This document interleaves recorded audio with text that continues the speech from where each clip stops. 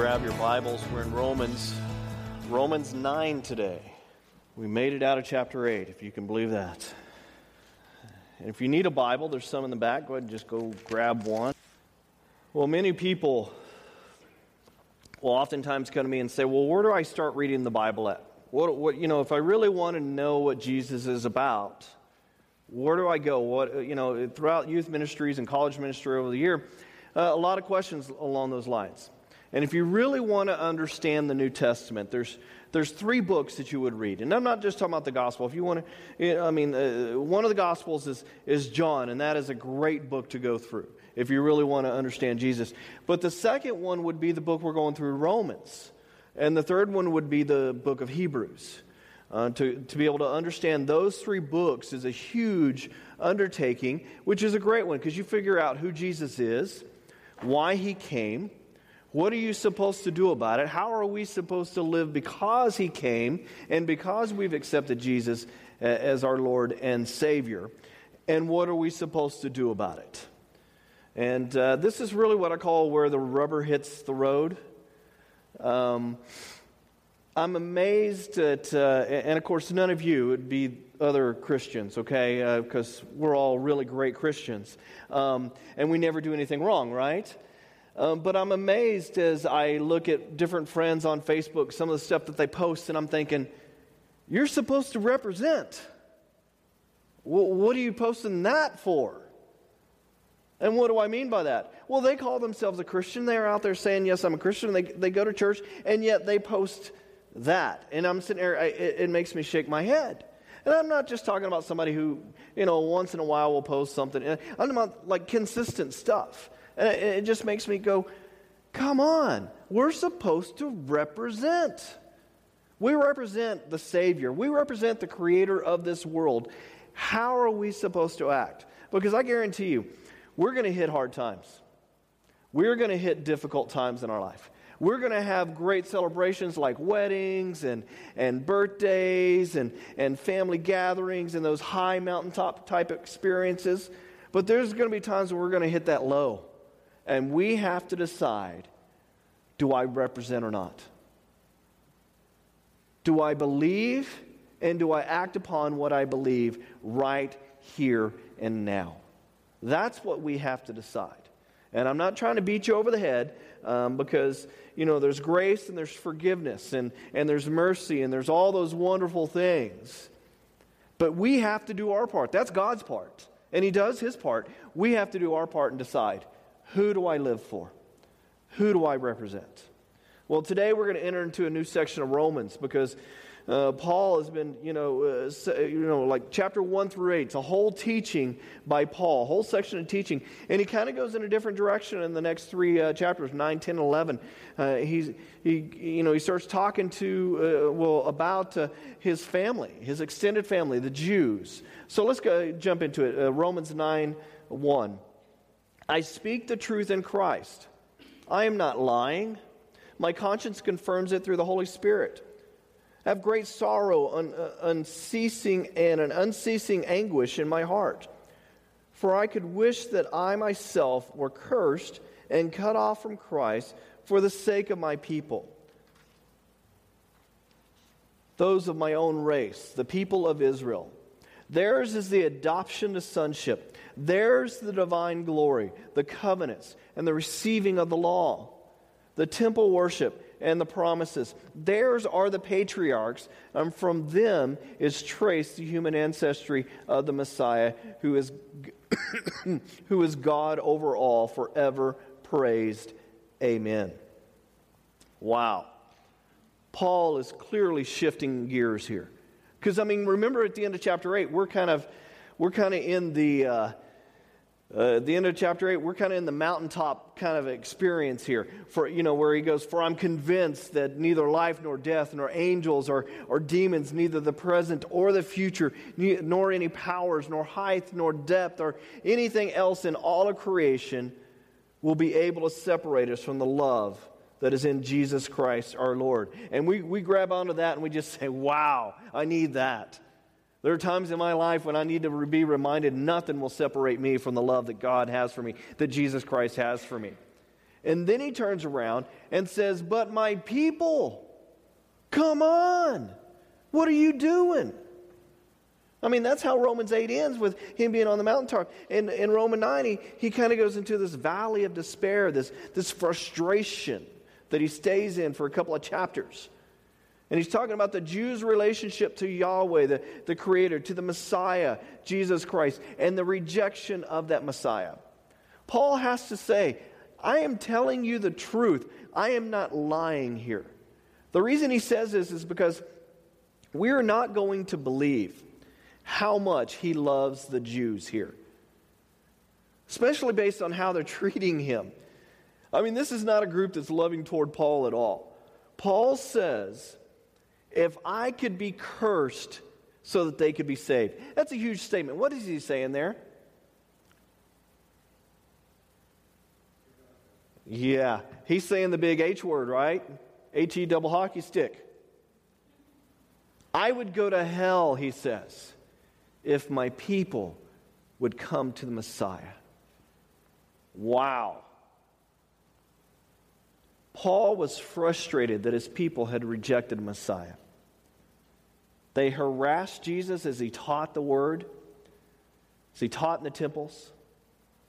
And we're not talking about the normal people. We're talking about the religious people, the scribes, the Pharisees, the Sadducees, all the big C's, all the big, all the ones that were in the upper echelon, all the leadership, just constantly on him.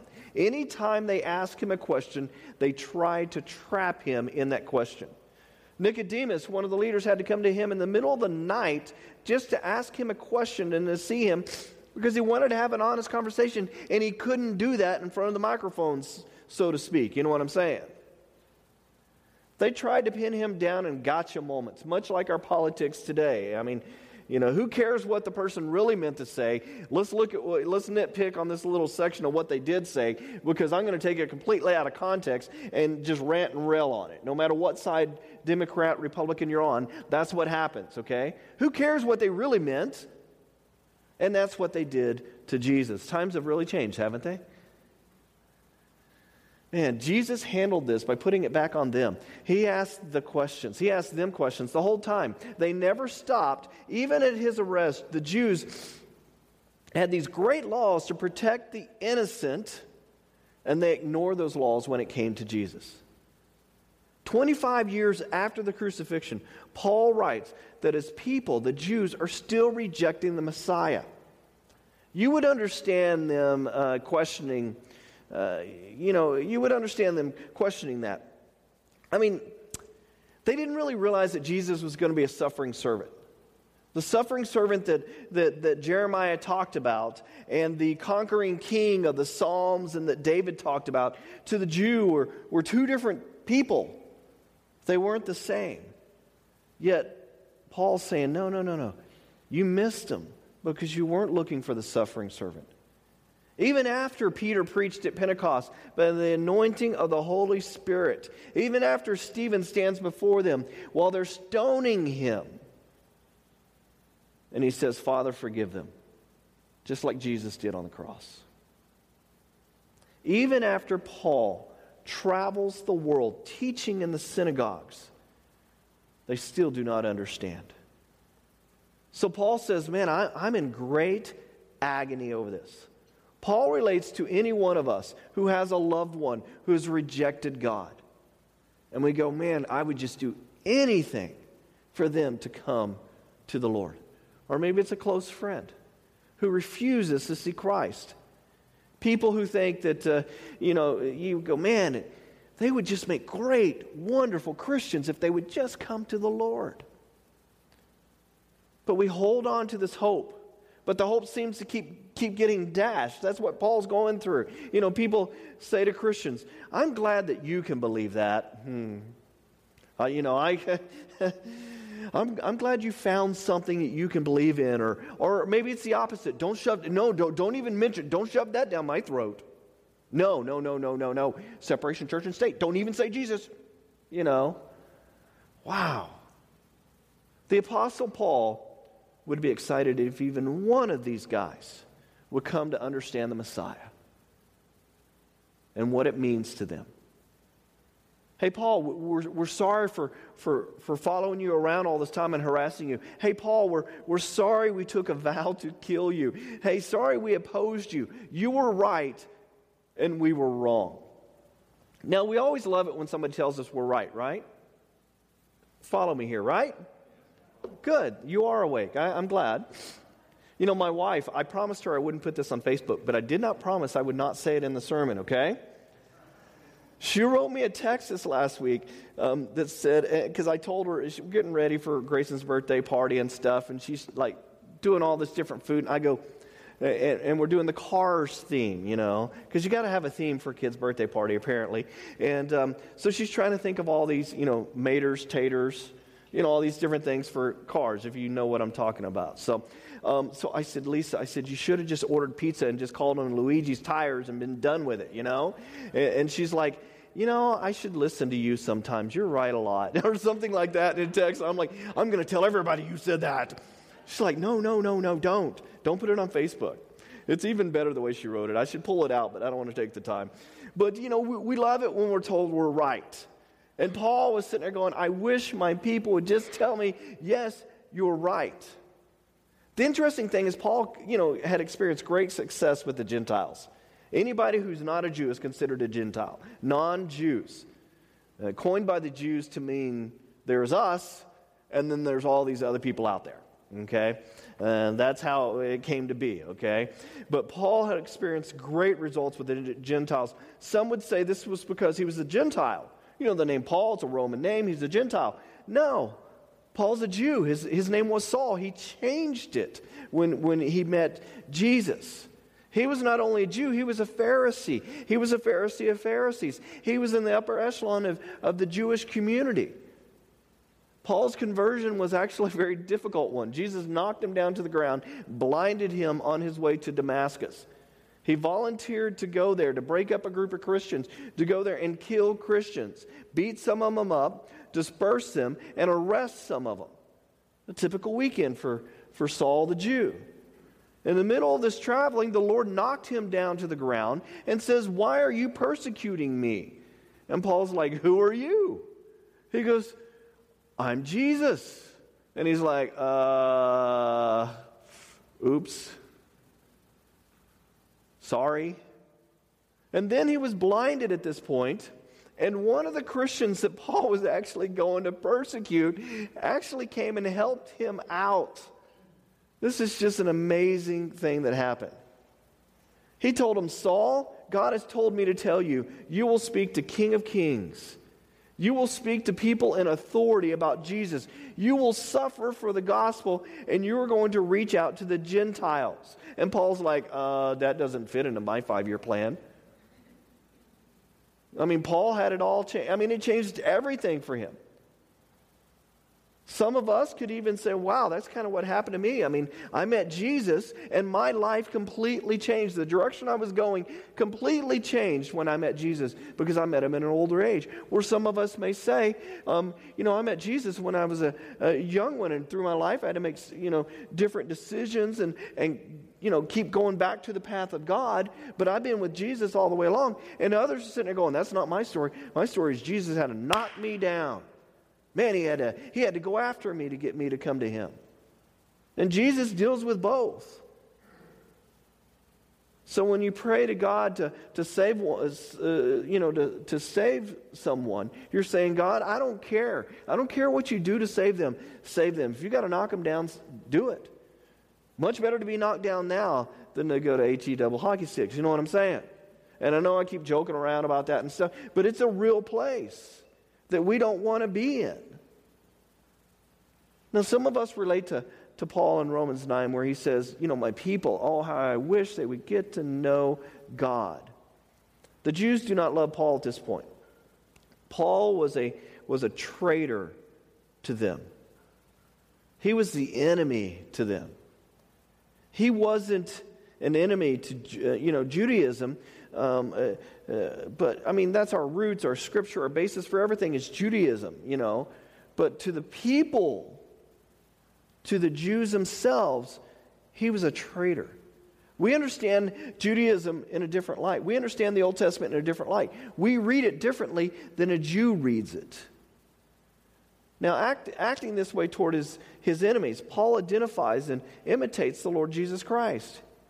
He came to his own, and as John says, and his own did not receive him. Just as Jesus came to his own people, and they rejected him. Paul's sitting there going, I've come to my own people time after time, and they've rejected me. Jesus willingly sacrificed himself for those who wanted him dead so that people could be saved. Jesus didn't die for just cooperative people. Jesus died for people who were spitting in his face, ripping out his hair. Jesus died for people who were shoving the crown of thorns on his head, nailing him to the cross. Even the thieves on the cross, they're all dying up there, and one thief is making fun of them, and another one says, forgive me. And Jesus says, today you'll be with me in paradise.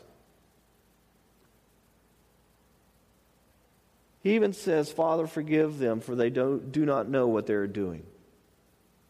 See, the Apostle Paul and Jesus are our role models, especially for those who try to persecute us for what we believe, for the salvation that we hold on to. Christ says, I was cursed for that salvation. It's not a it's not a light thing. It's a heavy thing.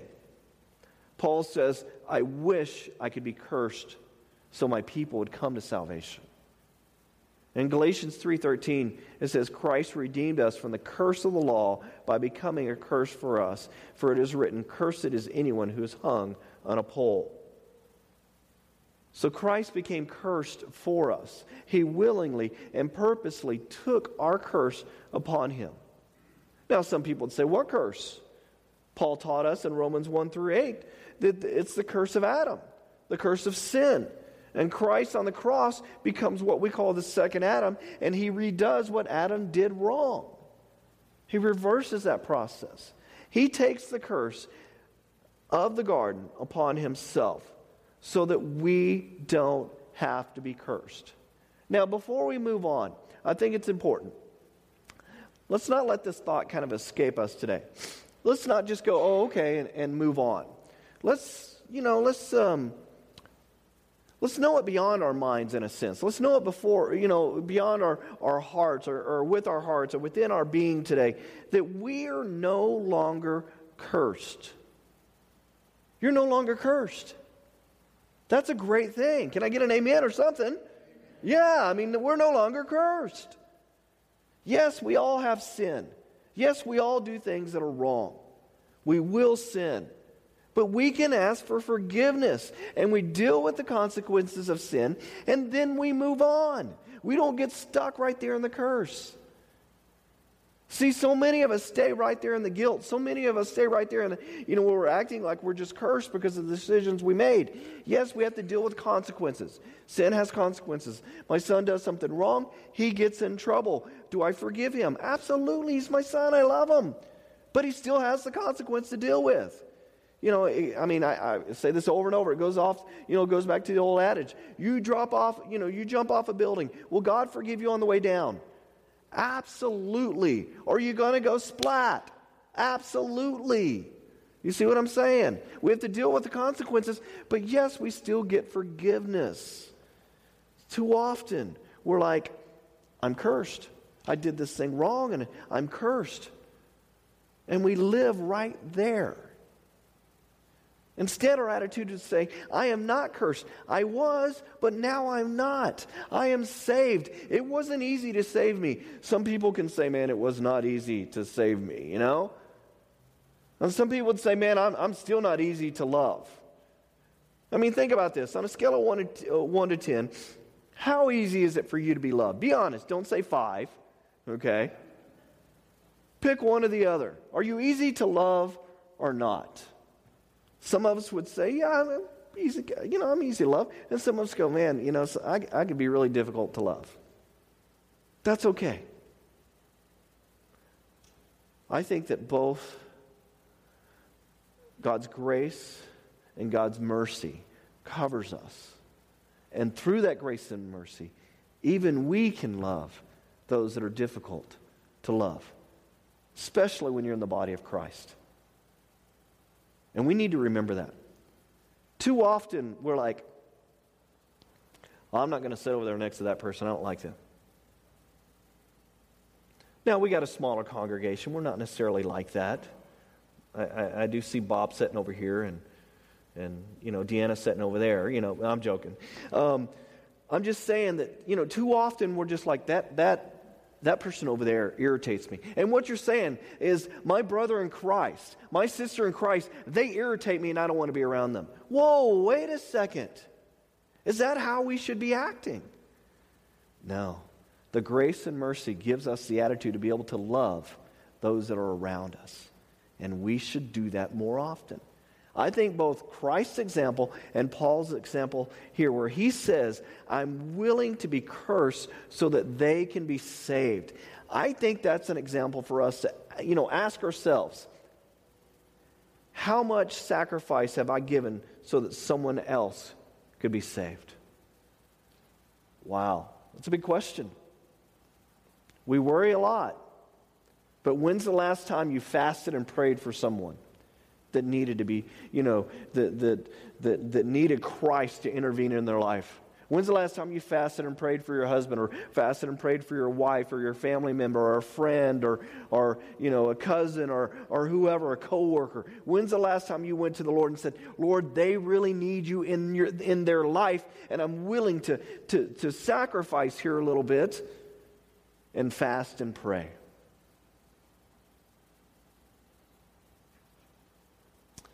When's the last time you got serious about it?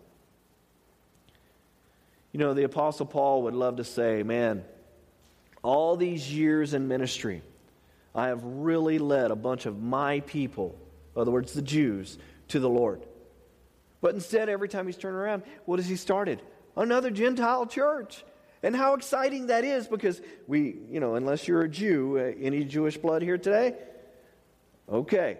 So then you ought to be thankful for Paul. Every time he turned around, he started another Gentile church. And you're the result of that. Churches all over the world, because of Paul and Peter and the other guys who came to Christ at that time, went out there and started Gentile churches. And yet his own family members rejected him. So we have to ask ourselves, if Paul agonized over the Jews, who do I agonize over? If Paul and Jesus interceded for the enemies, what enemies do I have? Or the enemies of America do we have that we should be praying for? When's the last time that you prayed for a terrorist? Oh, yeah. That'll get you, huh? We see it all over the news. It's even slowly kind of creeping over even in America. They had a guy that stabbed an officer at one of the airports, in the Midwest, screaming Allah Akbar. When's the last time that we've prayed for a terrorist? Instead of going, oh man, I hope this stuff doesn't reach America. Well, guess what, folks? It's going to. Why? Because the enemy of God is seeing America wake up a little bit. And the enemy's going to do anything to go after us. Lord, save them. Lord, help me to love them. Help the gospel to get to them. They need it really bad, don't they? Just as much as your neighbor down the street does. We need to be praying for this world. Paul in verse 3, Romans 9 says, for I could wish that I myself were cursed and cut off from Christ for the sake of my people, those of my own race, the people of Israel. Theirs is the adoption of sonship. Theirs the divine glory, the covenants, the receiving of the law, the temple worship, and the promises. Theirs are the patriarchs, and from them is traced the human ancestry of the Messiah, who is God over all, forever praised. Amen. Paul gives us a list here. 7 things, advantages afforded to the Jews. The first one is the adoption to sonship. And this is a great thing. I relate to this one. He made Israel his chosen people. Paul would be the first one to say that the Jews weren't chosen because they were great people. Or they were people that were easy to get along with. Or we really looked out for others, didn't we? Paul would not say that. Paul would not say that, man, the Jews were chosen because they were so in tune with God. No, Paul would say we were chosen because we were the opposite. That becomes the trophy in God's trophy case, where God can say, man, where we can say, look at God's grace, look at God's mercy, look at how God treated the Jews after what they did and how they rejected Him, and look at God's covenant and how He was always there for them. That's how God is with us. The whole world should look at Israel and say, wow, look at what the Lord can do with a little country that completely turned itself over to God. Israel is an example of how patient God is, not how wonderful the Jewish people are. And I have an affinity for the Jewish people. I love the Jewish people, but they, wow, they have not gone after God. They have not sought God. Some of you might say, wow, Alan, that's kind of a microaggression, and no. This is Paul talking here. Paul is saying he is a Jew. Paul's a Jew, and he's saying these things. Secondly, they were given the divine glory of God. What is Paul saying here? I think he's talking about how many times the Jews, Israel, got to witness God's glory. They got to witness God's glory way more than any other nation. Just read the book of Exodus alone. You'll see a group of people that got to see amazing things, glorious things. Hebrew slaves in Egypt, and the Pharaoh is saying that he is God, and Moses is going, no. And Pharaoh's going, I'm your master. And then Moses shows up and he says, the God of Hebrews says, let my people go.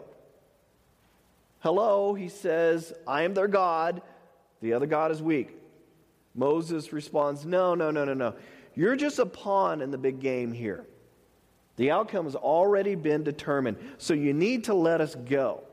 Pharaoh says no, and that starts the progression of the 10 different plagues, and Pharaoh hardening his own heart, and God saying, okay, you want to harden your heart? I'm going to quicken the process here. And Pharaoh put them all of Egypt through this struggle. And finally, after the 10 plagues, Israel leaves in the middle of the night. They get to the Red Sea. Pharaoh changes his mind. And what does God do? He parts the water. He puts the cloud between the people and the army and allows... How much time did it take before the riverbed dried that they could cross? I don't know. Did God instantly dry it? Or did it take, a few hours before they could get their stuff across? I don't know. I think it took a while. And you know the rest of the story. They got across. And then they encountered them, the Amalekites. These are the Hell's Angels of the desert. They were all, Los Angeles or Oakland Raider fans or Las Vegas Raider fans. I don't know whatever the Raiders are. Oh, where did I go on this? Okay. But 400 years of being slaves. They didn't have weapons training. All they knew how to do was basically make bricks. And Joshua tells them, no, guys, we don't have time to make bricks to throw at them. We need to fight. And what happened? God tells Moses to go up on a hill, and he raises a hand, and they start to win the battle. And his hands get tired, and he lowers it, and they start to lose the battle. So God gives, Aaron and them come up to help Moses and keep his hands up, and they're winning. And Moses probably went back to his tent and just stood in his tent and started doing this and seeing what else would happen, That's what at least that's what I would do, But they get to see this, the glory of God. They get to Sinai. He leads them to the mountain. There's a fire up on top. They see the glory of God. They build a temple there. Moses goes in and he talks to God, and he comes out and his face is all shiny. He goes up onto the mountaintop and he comes back and no one could look at his face. Talking about the miracles of God. They're led around the desert by, a pillar of fire during the night and a cloud to give them shade in the desert during the day. And I can tell you that makes a big difference. Yesterday my son had an 8:30 baseball game, over at one of the other churches. And I tell you the big difference between last week and this week, it was the same temperature, but we had a little bit of shade. Huge difference. Shade during the day and heat during the night. God thought of everything. God is an amazing God. Israel got to see the glory of God, and it goes on and on and on. And what did they do when the Messiah showed up? They rejected him. So the first advantage is the adoption. And the second advantage is glory. The third advantage is the covenants. In Genesis 12:1, I will bless you, or I will bless those who bless you, and curse those who curse you. All the peoples of the earth will be blessed through you. Now, do you see the Gentiles in there? Absolutely. God says, I'm going to bless the world through you. Well, what's the world? Well, if you're not a Jew, you're a Gentile. God's going to bless you through the Jews. It was the part of his plan from the beginning to rescue the world. Now, like he said, fine, since you won't follow me, I'm going to go to my second choice, the Gentiles. We were chosen just like Israel was. He was always going to use them to show the world who he was. Now, what else did they have? Adoption, glory, and the covenants. They had the law. They had the 10 Commandments. They had everything that God said, this is my full expectation of how you were to live. Hence the need for a Messiah. Because basically he said, here's all my rules. Now, can you live up to those rules? And they went, no. Hence the need for the Messiah. They also had temple worship, a place where they could go and actually talk to God. God teaching them how to worship. They had the tabernacle, the priesthood, the atonement, the scapegoats, the way to be saved before Christ. They had everything that pointed toward Christ. They also had the promises. All the way through, from Genesis to Malachi, all these promises. I will give you, I will give you, I will give you, I will give you. Honor your father and mother, I will give you more days. They had all these things that God said, I will do for you. And then they had the patriarchs. God gave them wonderful leaders. Fathers like, Father Abraham, or Isaac, or Jacob, or Sarah, Deborah, or Ruth, or Rebecca, or Samuel, or David, or Daniel, or Elijah. I mean, the Israelites get all of this, and then lastly, Christ himself comes, the ultimate of all advantages. He's the ultimate patriarch for them. He is their advantage. He came as a Jewish baby in a Jewish town to a Jewish mommy, fulfilling all the promises. He went to synagogue. He was a Jewish rabbi. He celebrated the Sabbath every weekend. He taught. Christ came to the Jews. He taught and worked miracles all over Israel, which is interesting. Because what John says in John 1 is this, that which was from the beginning, which we have heard, which is seen with our eyes, and he's talking about all of this, which we've looked at in our hands and have touched, this we proclaim concerning the word of life. The life appeared. We've seen it and testified to it. And we proclaim to you the eternal life, which was the Father, and he has appeared to us. We proclaim to you what we have seen and heard, so that you may also have fellowship with us. And our fellowship is with the Father and with the Son, Jesus Christ. We write this to make our joy complete. Wow. John 1:14 says, the Word became flesh and made his dwelling among us. We have seen his glory, the glory of the one and only Son, who came from the Father, full of grace and full of truth. So the Apostle Paul is saying, look at what the Jews have. God has been trying and trying and trying so they would get to know him.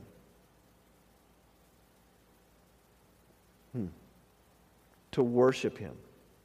To see his glory. To have his promises, his law. To receive the Messiah. But for the most part, what did they do? They rejected Jesus. They didn't accept him. Now, a few came along, of course, but the majority didn't. Gentiles really didn't come into play until the book of Acts. And before that, it was mainly Jews. But Paul says in verse 6, it is not as though God's word has failed, for not all who are descended from Israel are from Israel. Now, this is kind of a head scratcher. You kind of have to think about it to figure it out. Israel means governed by God. And just because God governs you doesn't mean that you're governed by God. Does that make sense? Maybe, maybe not. Well, talk to me later. We'll talk about it a little bit more. But in verse 7 it says, nor because they are his descendants are they Abraham's children. This is what he's trying to say here. On the contrary, it's through Isaac that your offspring will be reckoned. In other words, it is not the children by physical descent who are God's children, but it's the children of the promise who are regarded as Abraham's offspring.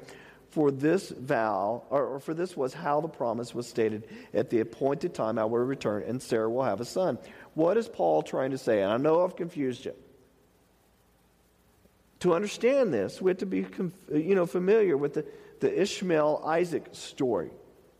In order to understand spirit versus flesh. And I know this is summertime, but you got to do some homework, because next time we're going to be talking about the Isaac-Ishmael story. And you need to be familiar with it. But if you were a Jew, especially if you were a good Jew, you would know the story. Now, if I read about these advantages for the Jews, I get kind of jealous. I mean, no fair. They had it all. They had everything to point them toward Jesus. And the Messiah actually came to them first. But then the Lord convicted me and said, well, Alan, how many advantages have I given you? I mean, you had a mom and dad who loved you, that stayed married the whole time. You have a wife who loves you. You have two great kids that do everything you say most of the time. You have a job. You have your health. You know the Bible, backwards and forwards. You get to teach it for a living. How many more advantages do you need, Alan? And I go, well, what do you mean, Lord? I've done a lot. And he goes, hey, Gabriel, come over and see what Alan's done. This is what the Lord is saying to us as well. What have you done with what God has given you? What are you doing with what God has given you? We should not be so critical to the Jews, because we're kind of in the same boat. We have some advantages too. And some of us would go, what do you mean advantages? I got divorced. I lost my job. My kids don't respect me. I'm sick. I'm broke. What do you mean advantage?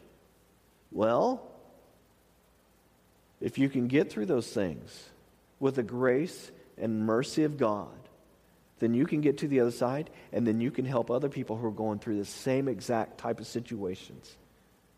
What an advantage is that? That you can help other people go through that. So they can feel like, man, I'm not alone in this situation. You can use the great wisdom that God has given you through that process. We need to be on our knees before God saying, why have you blessed me so much? And what do you want me to do with it? What do you want me to do with it? What mission do you have for me? Because we all have a mission in this life. It's hard not to. Over the years, my wife and I, we're the same way. We come into different churches and we're like, well, what can this church do for me? Well, I wish they'd do this. I wish they'd do that. I wish they had this ministry. I wish they had that ministry. What can the church do for me? And God's sitting there going, well, Alan, I'm waiting for you to serve me. What can you do for God? God wants to know, what are you willing to do to save your friend? What are you willing to do to use the things in your life that you've gone through to help somebody else in that process? It may not be the exact same thing, but we need to lean on each other. We need to rely on each other, and it takes us opening up ourselves. It takes us opening up our lives. It takes us recognizing the advantages that God has given us. I mean, think about it this way. The advantage you have is you live in America and you came to an air conditioning church on Sunday morning. Go to Iraq and try to do that. Go to Korea and try to do, or North Korea and try to do that. Go to China and try to do that. Go to China and take your Bible outside, see if you don't get arrested. There's many other places around the world that don't have the advantages that we do. And I'm not trying to beat you over the head. I'm not trying to say that. I want to encourage you to go to God and say, God, how do you want me to serve you in this world? Because I don't want to be like the Jews. I mean, yes, I've recognized Jesus, but I don't want I still want to recognize Jesus. You know what I'm saying? I don't want to just say, okay, I'm saved, that's it, done. I want to say, God, now that you've saved me, I want to continue to see you. And what do you want me to do with what I've learned from you? That's the big question for you this morning. Well, why don't you stand and we'll pray as worship team comes and finishes us up for the day. Lord, I come to you as a humble servant, as somebody who has so many advantages. We here in America just don't realize the things that you have for us, the things that you've afforded us.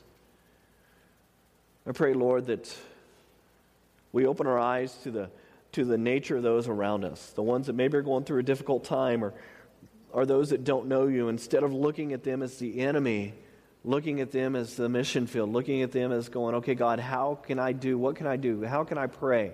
Should I fast? Should I not fast? Should I open up the conversation? Should I be quiet and just love them to pieces, Lord? Lord, I pray for your outright enemies, those that are out there literally killing Christians, Lord.